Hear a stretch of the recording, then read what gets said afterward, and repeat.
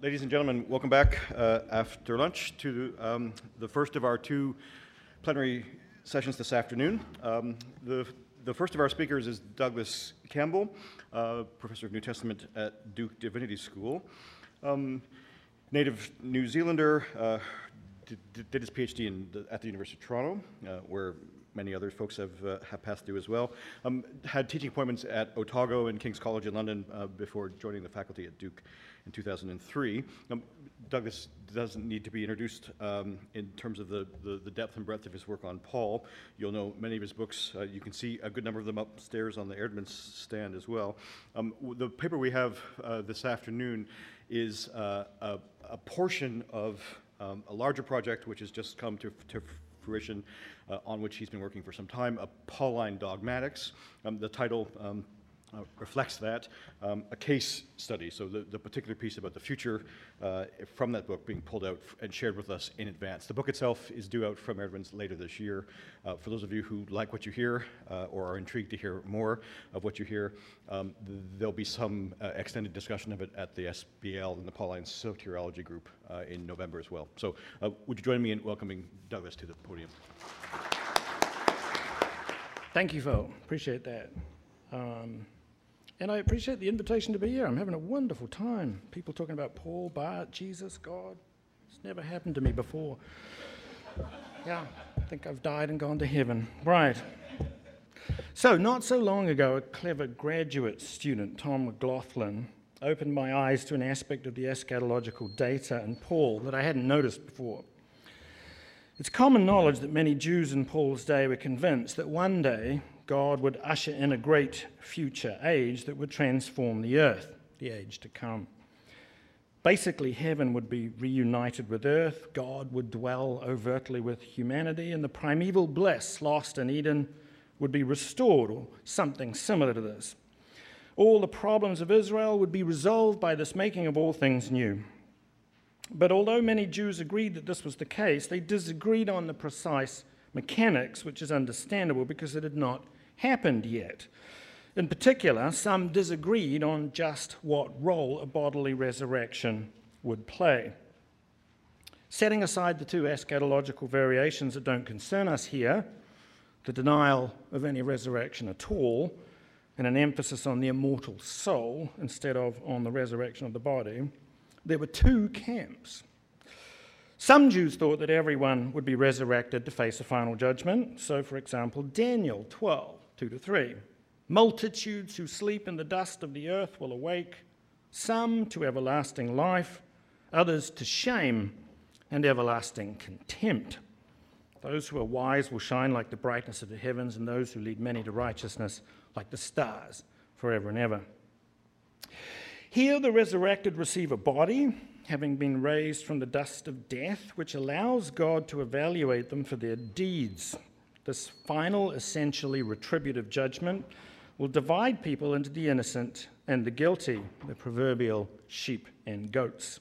And the two constituencies will be sent off to their assigned locations, the sheep to the glories of the reconstituted earth, the goats to burning annihilation or even to torment. So bodily resurrection functions here as a precursor to a divine act of retributive judgment. It is the necessary presupposition for that event. However, some Jews thought differently, and this is the data that had previously escaped me. They understood bodily resurrection as a fundamentally good thing that obtained access into the glories of the age to come, and it follows that any judgment had already taken place. The resurrection was the reward for a virtuous life. If people had been resurrected, then they'd already been judged worthy of entrance into the coming age, something the resurrection of the body affected directly. One simply wanted then to be one of the resurrected, to be one of the few who would recline to eat at the great feast in the kingdom of God. This was the big hope.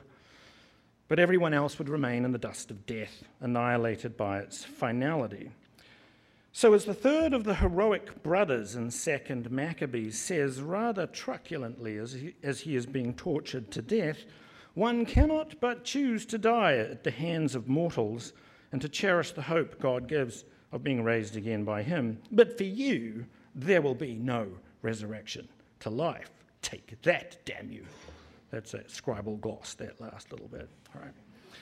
Now, there's an important difference between one, wanting to be resurrected and then be judged worthy of life in the age to come, and two, wanting to be one of the resurrected who thereby is part of the life in the age to come. The resurrection is doing fundamentally different things in these two scenarios.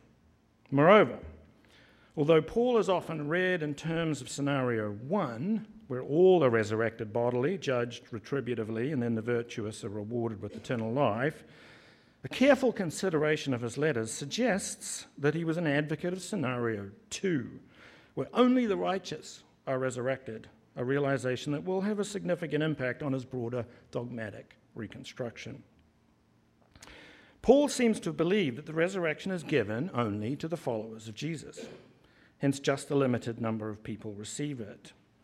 This scenario of an entirely positive but limited bodily resurrection can explain why, on the one hand, he excludes recalcitrant sinners from any part in the future blessed kingdom at all, and yet, on the other hand, his account of the future kingdom's consummation is explicitly saving and universal. So in 1 Corinthians 6, he writes rather infamously, "Do you not know that wrongdoers will not inherit the kingdom of God? Don't be deceived. Neither the sexually immoral, nor idolaters, nor adulterers, nor the effeminate, nor men who bed men, nor thieves, nor the greedy, nor drunkards, nor revilers, nor thugs will inherit the kingdom of God," the tugi. And yet he states repeatedly and clearly that in the new cosmos, a resurrected host will be monolithically acclaiming Christ as Lord. So, for example, Philippians 2:10 through 11. At the name of Jesus, every knee will bow in heaven and on earth and under the earth, and every tongue will confess that Jesus Christ is Lord, to the glory of the Father. That is, everyone who is resurrected here is confessing the lordship of Christ, and therefore is presumably both righteous in him and saved. So the best way to make sense of these two positions consistently, exclusion of some people right beside the universal confession of Jesus' lordship by the resurrected, is through a limited resurrection of the righteous only. But this scenario does explain things very neatly. And it has the added convenience that it is a more consistently Christological account of resurrection. When Jesus was resurrected, he in effect coded bodily resurrection with an indelibly positive function. That event and process were taken up into him. Moreover, he did not get resurrected and then face a retributive judgment. Jesus' resurrection is, for Paul, a saving event. It is the reconstitution of human nature beyond the flesh, which is contaminated by the sinful lusts and gripped by death. The resurrection is then, by its very nature, saving, although it is also rather more than this. It is liberating, life-giving, and glorious.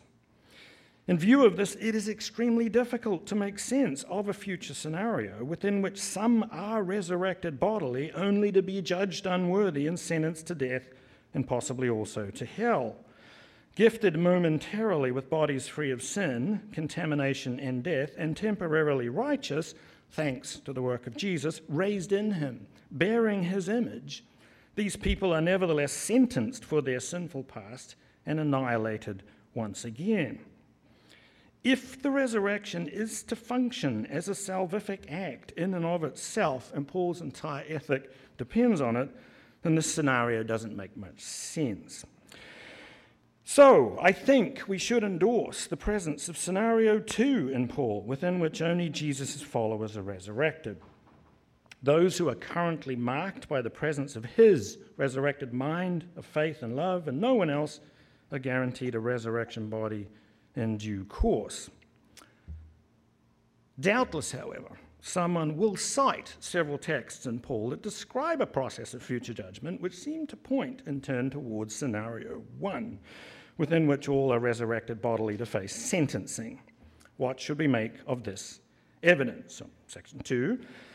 Now, I freely admit that Paul does frequently talk about a process of judgment in the future that will take place after death or at the end of time, whichever comes first, so to speak. However, the entailments here are, I would suggest, false. The subjector has not had her understanding of judgment sufficiently transformed by the great process of judgment that stands at the heart of the cosmos and that stands at the heart of all healthy parenting as well.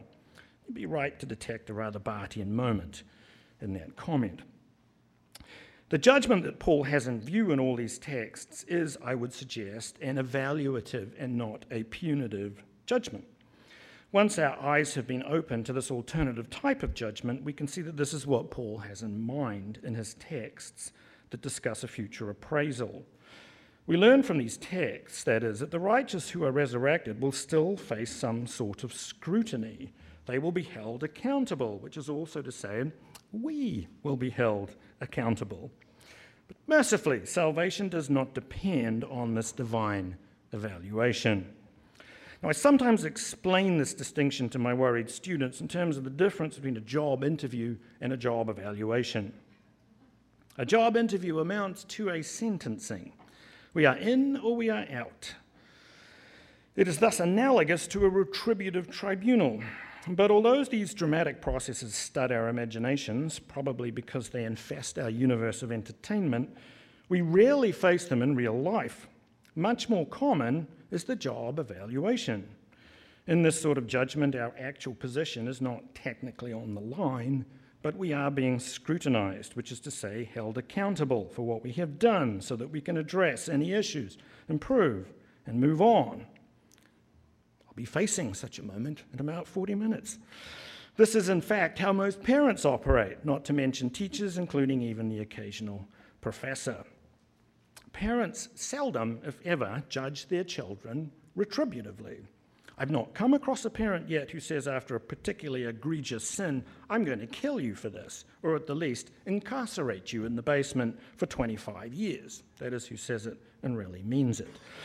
Parents judge their children all the time. I am a parent and a child, so I know this statement to be true. We are constantly being evaluated in relation to our behavior by our parents, and we constantly evaluate our children and many others in the second type of evaluative judgment process just described. This is still excruciatingly accountable. Few things are tougher than facing scrutiny from someone we respect and love after we've done something wrong.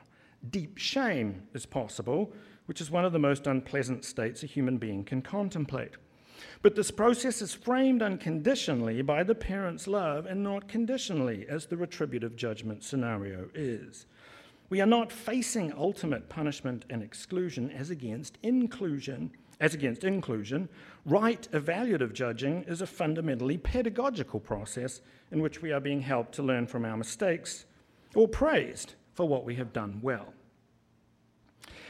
If we can grasp the ubiquity of evaluative as against retributive judging, particularly in healthy parenting and in analogous managerial and pedagogical situations, along with its stringent accountability, we can see that this is arguably what Paul is talking about when he speaks of his charges appearing before the judgment seat of Jesus, the one whom they ultimately respect and love. Now, the prospect of this scenario should motivate his followers powerfully. Certainly motivated Paul. They want this job evaluation to go especially well, and they will doubtless concur with God at this moment that everything caught up in their flesh needs to be eliminated, even if this includes some of their cherished practices and achievements that turn out under scrutiny to be constructed of chaff. Nothing impure or evil must enter the age to come, and all wrongdoing must be addressed. This judgment will scrutinize and cleanse. All of us must be presented before the throne of God, says Paul in Romans 14:10. All of us. Every knee will bow and every tongue confess to God. But then he adds, each of us will give an account concerning ourselves. It seems clear then that everyone who is resurrected is both confessing the Lord appropriately and supplying an account of their behavior. And this really makes sense only if those who are resurrected are followers of Jesus who then face their Lord and Master. They and they alone are resurrected and then judged in an appropriate moment of accountability. If we're still unsure about all of this, I think 1 Corinthians 3 is pretty decisive. It's on your handout. I'll whip through it. By the benefaction God has given me, I laid a foundation as a wise builder, and someone else is building on it, but each one should build with care. For no one can lay any other foundation than the one already laid, which is Jesus Christ. Good Bartian claim nearby, Paul. If anyone builds on this foundation using gold, silver, costly stones, wood, hay, or straw, their work will be shown for what it is, because the day will bring it to light. It will be revealed with fire, and the fire will test the quality of each person's work. If what has been built survives, the builder will receive a reward. If it is burned up, the builder will suffer loss, but yet will be saved, though only as one escaping through the flames. I do worry about this text and what's going to happen to my books. Oh my gosh, could be bad. How many of the books in our libraries will survive? Ah, well. This, at any rate, is a nice account of an eschatological job evaluation. Paul is clearly confident that he is doing stellar work. He is expecting recompense after judgment by his Lord, whom he currently serves so zealously. His work of community building will survive the burning fire of the final day. However, he's not so sure about other teachers at Corinth. They will not be excluded, but they will be chastened, and their rough and consequently inflammable work will be burned away. So this moment of accountability will not go so well for them. Moreover, we learn shortly in verse 17 that some people will be excluded altogether, those who destroy God's temple. It seems then that they will not even be evaluated, they will simply be wiped out, this being the second main aspect of the future in Paul that I'm going to address very briefly before I get into a dogmatic assessment. Paul is confident that God will destroy all sinners on the last day, leaving dead, recalcitrant evildoers unresurrected. And this position is especially apparent in his earliest extant letters to the Thessalonians. As Paul exhorts the Thessalonians in his first letter to that community not to grieve too much over those who have died, he comforts them with various details about the future scenario of resurrection. When the Lord arrives to great fanfare, the dead in Christ will rise and meet him, after which those alive will be caught up in the clouds to be with him forever. So the Thessalonians don't need to worry about their dead. They can have the precious thing that so many ancients and not a few moderns lack, which is hope in the face of death. They will all meet again, the creeds naming this gathering as the communion of saints. Paul goes on to emphasize, however, that any remaining idolaters will be caught unawares by this sudden appearance by the Lord and destroyed as labor pains suddenly overwhelm a pregnant woman. The Thessalonians were suffering greatly from their fellow country people. Paul was confident that the day would turn the tables. Those who had pivoted away from disgusting idols to serve the living God would be saved. They would be resurrected. But those who had resisted this call would be destroyed when Jesus returned. This act of destruction attesting to God's righteous disapproval of idolatry and other evils, and affecting a degree of payback for those who had previously been persecuting the Thessalonians. That's it, right? That's all we need to know. It seems then, bodily resurrection in Paul pertains only to the elect and the converted. The impure are destroyed by the fiery cataclysm of the day. Paul, in other words, is basically an annihilationist. At this moment, most of the key places are in place for us to press further in an explicitly dogmatic mode, asking whether Paul's overarching account of the future is entirely aligned with his deepest theological commitments. Paul anticipates only the resurrection. This is section 4. Paul anticipates only the resurrection of Jesus' followers, and this expectation is directly aligned with his key insights. The obvious question that now arises is whether the restriction of the resurrection to this circle is also warranted, which is a question that comes up from time to time in subsequent church tradition and when Bart's name is mentioned. I ask this question because Paul's most basic warrants seem to suggest a universal resurrection. So we need to set this position out and then consider whether the objections that he and others pose to it are sustainable. So universalism is, at least initially, a simple position. It is a conclusion drawn from the combination together of two axioms that witness to key aspects of God's character as that is revealed by Jesus Christ. One, God loves you and has a wonderful plan for your life. Ultimately, reaching to a text like Romans 8:29, it's to live in communion with him, the triune God. Two, God is Lord, hence omnipotent, which is really to say God gets to do whatever God wants to do. Basically just seems to follow from these axioms that God will ultimately gather everyone into Trinitarian communion, their wickedness notwithstanding. God wants to do this, God can do this, and so God will do this. I introduced the position here in this bald form to note before proceeding how Paul attests so widely and explicitly to the truth of both these axioms. First, Paul knows well that God is love. He writes memorably in Ephesians 3 that God holds a compassion so vast we need the Holy Spirit to prayerfully transform our minds so that we can begin to grasp the way it exceeds our capacity to understand it. This knowledge is grounded, moreover, in the strongest possible warrants.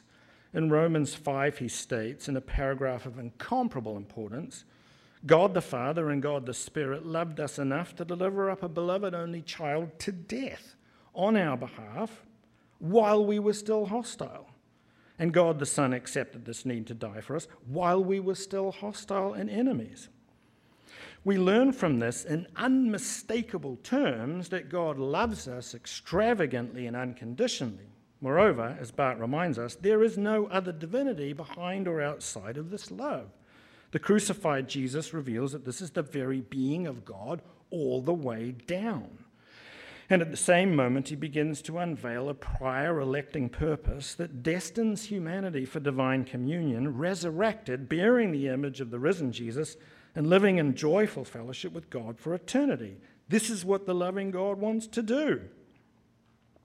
Second, Paul knows that God is omnipotent, although his favored predication for this, drawn from the Scriptures, is that God is the Lord. Paul constantly denotes the Father, the Son, and the Holy Spirit as powerful enough to do vastly more than all we ask or imagine. In particular, this God can create life and has done so, raising Jesus from a grave and thereby conquering no lesser power than death. Romans 8 again. 3 quick observations are now in order. First, the conclusion we just noted would seem to follow rather inexorably for Paul. He should have realized on these grounds that God will raise everyone from the dead. The resurrection should, prima facie, apply to all of humanity. Second, this is nevertheless not, I would suggest, the sort of universalism that Barth rightly rejects, notably a particular Origenist account in terms of apokatastasis. Catastasis, yes, Christoph pronounced that better than I did, that locks God into an inevitable resurrection of the morally pure. So Barth pushes back on that clearly, and I'm right with him on that. We see here a very different Pauline universalism that is Christocentric, elective, and eschatological, which is to say it is deeply grounded in the character of God, as both Paul and Barth describe that on the basis of Jesus. Resurrection, it should be recalled, is the ultimate unconditional act. Third, Paul's own stated position, as we know, does not follow this logic. It applies this conclusion only to those who have confessed Jesus as Lord, at which moment we are forced to confront a possible wrinkle in his dogmatics. He's obviously consistent with his claim that Jesus' followers will be resurrected and enjoy the triune communion, but everyone else will be annihilated. The circle of resurrection is quite limited, and this seems inconsistent on the face of it. But perhaps Paul's own stated objections to universalism are sustainable, and this might solve our conundrum. Certainly many learned and insightful scholars have objected to the logic I have just sketched out. But they do so necessarily by qualifying the force of one of the 2 key axioms in play. to escape the conclusion of universalism, that is, either God's benevolence must be modified or God's overarching agency. It must be the case that either, in some sense, God won't resurrect everyone or God can't. And it is here that things get especially interesting with respect to Paul. So my last two subsections address these two objections to these two axioms. Okay, so 5. The mitigation of axiom 1 in Paul himself, namely of the divine benevolence, derives from the circumscription of the impact of Jesus on humanity. His effect is limited to the elect. But we can note a difficulty in this objection immediately. By failing to extend Jesus' resurrected impact to the full parameters of created humanity, and to extend its revealed nature in terms of unconditional benevolence, Paul, along with anyone arguing like him at this moment, has lapsed into what T.F. Torrance perceptively called functional Marcionism. Creation is not being coordinated here with Jesus, who is the creator. So his influence is being tacitly removed, restricted to a smaller zone of redemption, thereby enacting an illegitimate Marcionite restriction. Alternatively, you can deploy a completely incoherent claim that Jesus' redeeming nature is fundamentally different from his creating nature. I don't even want to get into that. I think the other one is marginally better, even though it's still pretty awful. So, this objection to Pauline universalism immediately runs into difficulties, and we should reject it on dogmatic grounds. We don't want to be functional Marcionites. Christ is the creator, and everything he does, revealed in redemption, must apply to the entirety of creation, here humanity, or unacceptable dogmatic bifurcations result. Moreover, in something of an irony, we should note that Paul himself clearly rejects a functionally Marcionite viewpoint. It goes without saying that for Paul, Jesus is involved in creation as Lord. Moreover, he gives an account of the problem facing everyone in terms of Adam, in counterpoint to an account of the solution in Jesus. And by doing so, he claims that Jesus' solution is humanity-wide. It corresponds to Adam, the original image of all humanity. So the solution must be equally universal, at the very least. It's very clear in 1 Corinthians 15. In Adam, all of us die. In the same way in Christ, all of us will be made alive again. But in Romans 5, 12 through 21, Paul goes further. In an important text that Barth thought worthy of a short monograph, Paul writes that Adam is only a type of the one who comes later. He is an inferior negative copy of an original in the sense that a carefully carved and molded stamp can be used to press imprints into small discs of metal to make coins. Now, ancient coins were never as clear and sharp as the original stamp, and they face in the opposite direction. Jesus is primary then. He is the stamp. Adam is secondary. He's the inferior negative imprint. We read Adam's significance out of Jesus's and not vice versa. Hence, Paul goes on to argue that Jesus' solution to Adam's problem is so superior it is almost incomparable to the latter. It is vastly greater, both qualitatively and quantitatively. Only when this incommensurability has been grasped from verses 15 through 17 can we proceed to a parallel comparison between Jesus and Adam in verses 18 through 21. The gift is not like the transgression. For if through the transgression of the one the many died, how much more did God's benefaction, the gift given through the benefaction of the one person, Jesus Christ, overflow to the many? And the gift is not like the result of the one person's sin. For on the one hand, the judgment followed the transgression of the one person, leading to condemnation. But on the other hand, the gift followed many transgressions and led to release. For if, by the trespass of the one person, death ruled through that one person, how much more, then, will those who receive God's overflowing benefaction, which is to say, the gift of deliverance, rule in life through the one person, Jesus Christ? But isn't this only what we would expect from a personal intervention by God into a problematic situation? When it comes to God getting involved with creation as a person, as against a person God created dictating the future of humanity, God's person is going to be bigger, better, and more important. And this all suggests that God's plan being effected in Jesus is going to work better than anything that might happen in Adam. And God's plan for humanity in Jesus is resurrected. In short, Paul's own stated position here suggests that everyone descended from Adam should be resurrected. It seems then that Paul provides fairly clear warrant for the rejection of any mitigation of Axiom 1, God's benevolence. God's love must extend through all of humanity. Christ's gift vastly exceeds the economy of Adam, as the Creator exceeds the reach and significance of a mere image that has been caught up in Das Nächtige. But the only other possibility, if Paul's stated position concerning a limited resurrection is to hold, must be the claim that God is not capable, in some sense, of carrying out his benevolent plan. This objection would suggest, at least initially, that a great opposing power had wrenched the ungodly from his grasp and defeated his ultimate purpose. And if this is the case, then the universe is really functionally Manichaean, with two great and largely equal powers contesting it, one good and the other evil. In this scenario, evil would triumph, at least to some degree, and this is clearly intolerable. There can be no doubt that for Paul, Jesus is Lord, and he will triumph. All who have been loved from before the foundation of the world, elected and created, will be liberated, resurrected, and glorified as well, if God so wills it. No power in all creation can stand against God and his love revealed through Jesus Christ.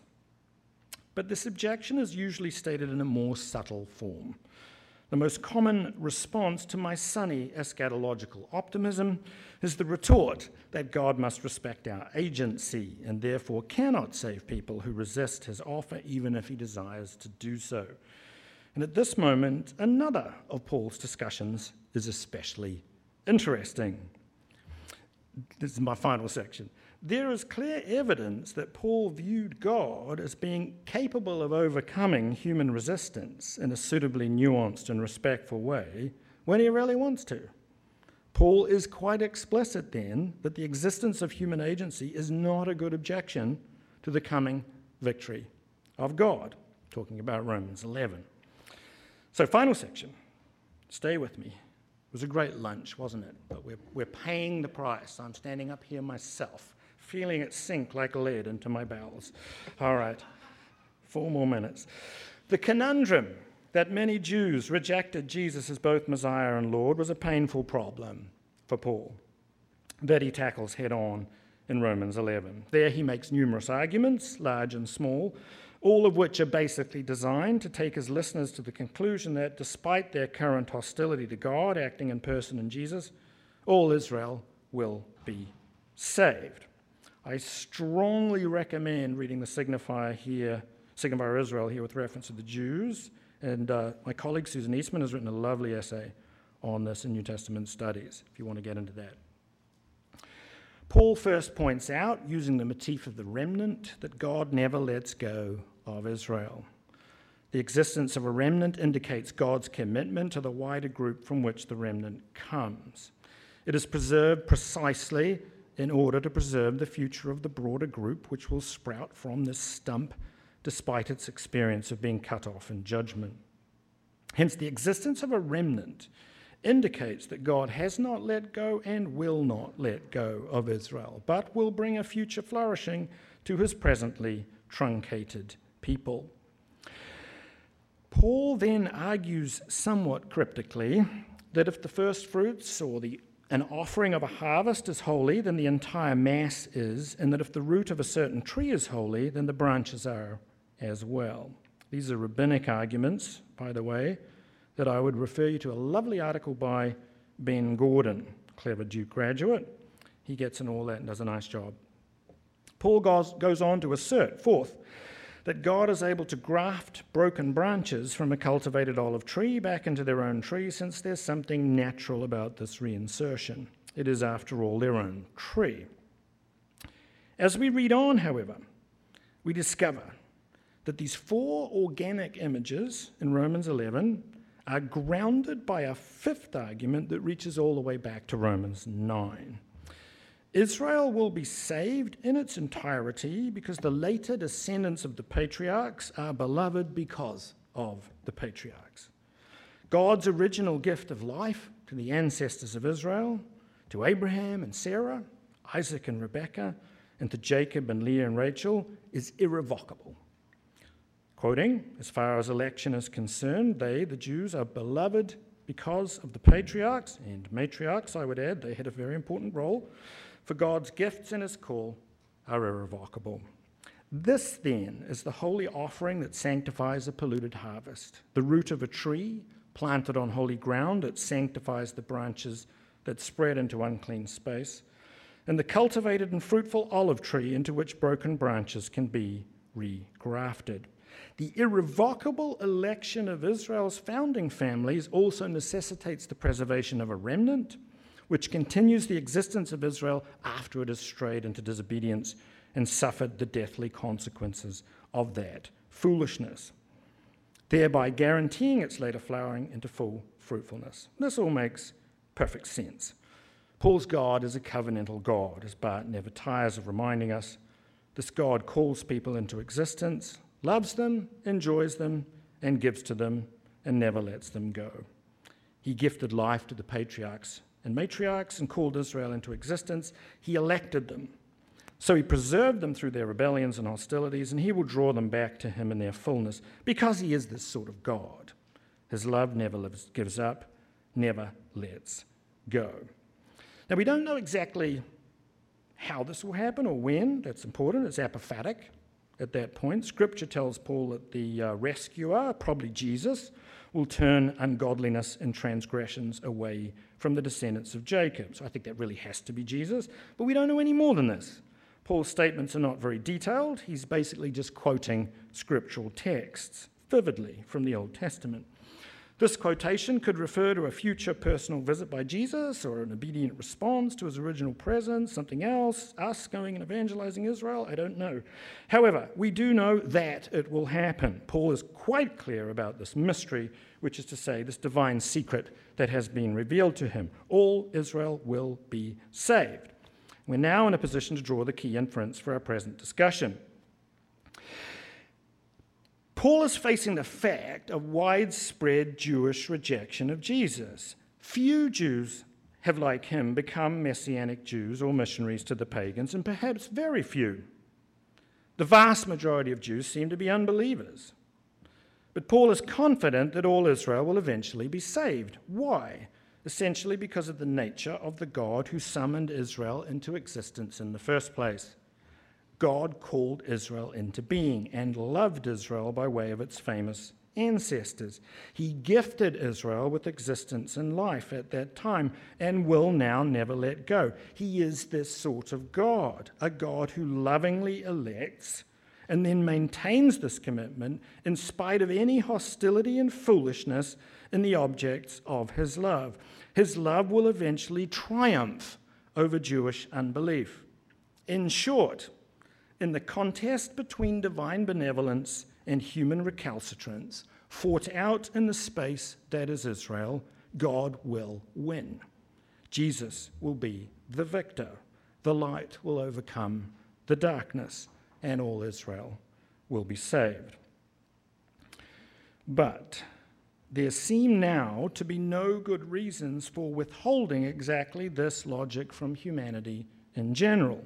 Paul himself did withhold it, but it seems that we now need to extend his thinking here consistently in an act of sark critique. Paul reinterpreting Paul. God created humanity, lovingly electing them into existence and fellowship, preserving them through their self-destructive hostility and foolishness, and refusing to let any of them go, as seen especially in the great outreach of the mission to the pagan nations. God loves humanity as much as he loves Israel, Israel standing as a remnant and hence as a saving sign in relation to the rest of humanity, just as the believing Jewish remnant stands as a sign to the rest of Israel. God's Son came to save the human race, undoing the destruction of Adam, not just the destruction of Jews. Hence, it seems that exactly the same rationale should apply. God will not let humanity go.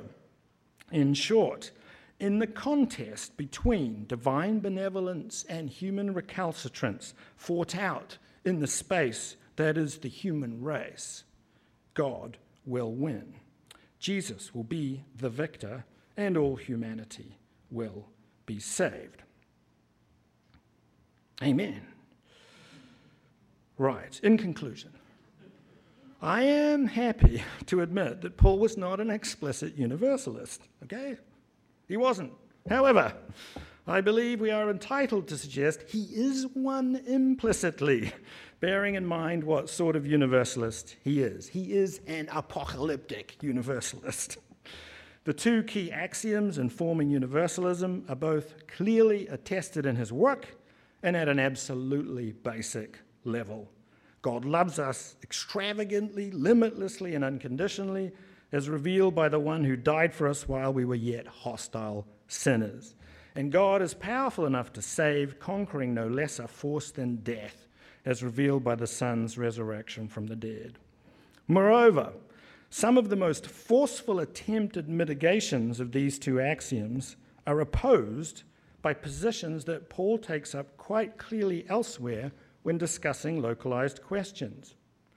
We are to reject any mitigation of God's benevolence, since these arguments tend to collapse into functional Marcionism. As Paul himself says, Jesus is qualitatively and quantitatively superior to all of humanity as it is represented by Adam, not inferior. Moreover, Paul is explicitly universalist in relation to unbelieving Israel, suggesting that the relationship between divine and human agency is not being grasped well by liberals. As Barth well knew, divine agency is never competitive with human agency, but enriches and enhances it, removing this mitigation to axiom 2. Hence, in view of the tensions now apparent in Paul's own position and his powerful objections to the objections, it seems necessary and warranted to push through his deepest insights, which are grounded in the God revealed by Jesus, and to let Paul reinterpret Paul in terms of sark critique.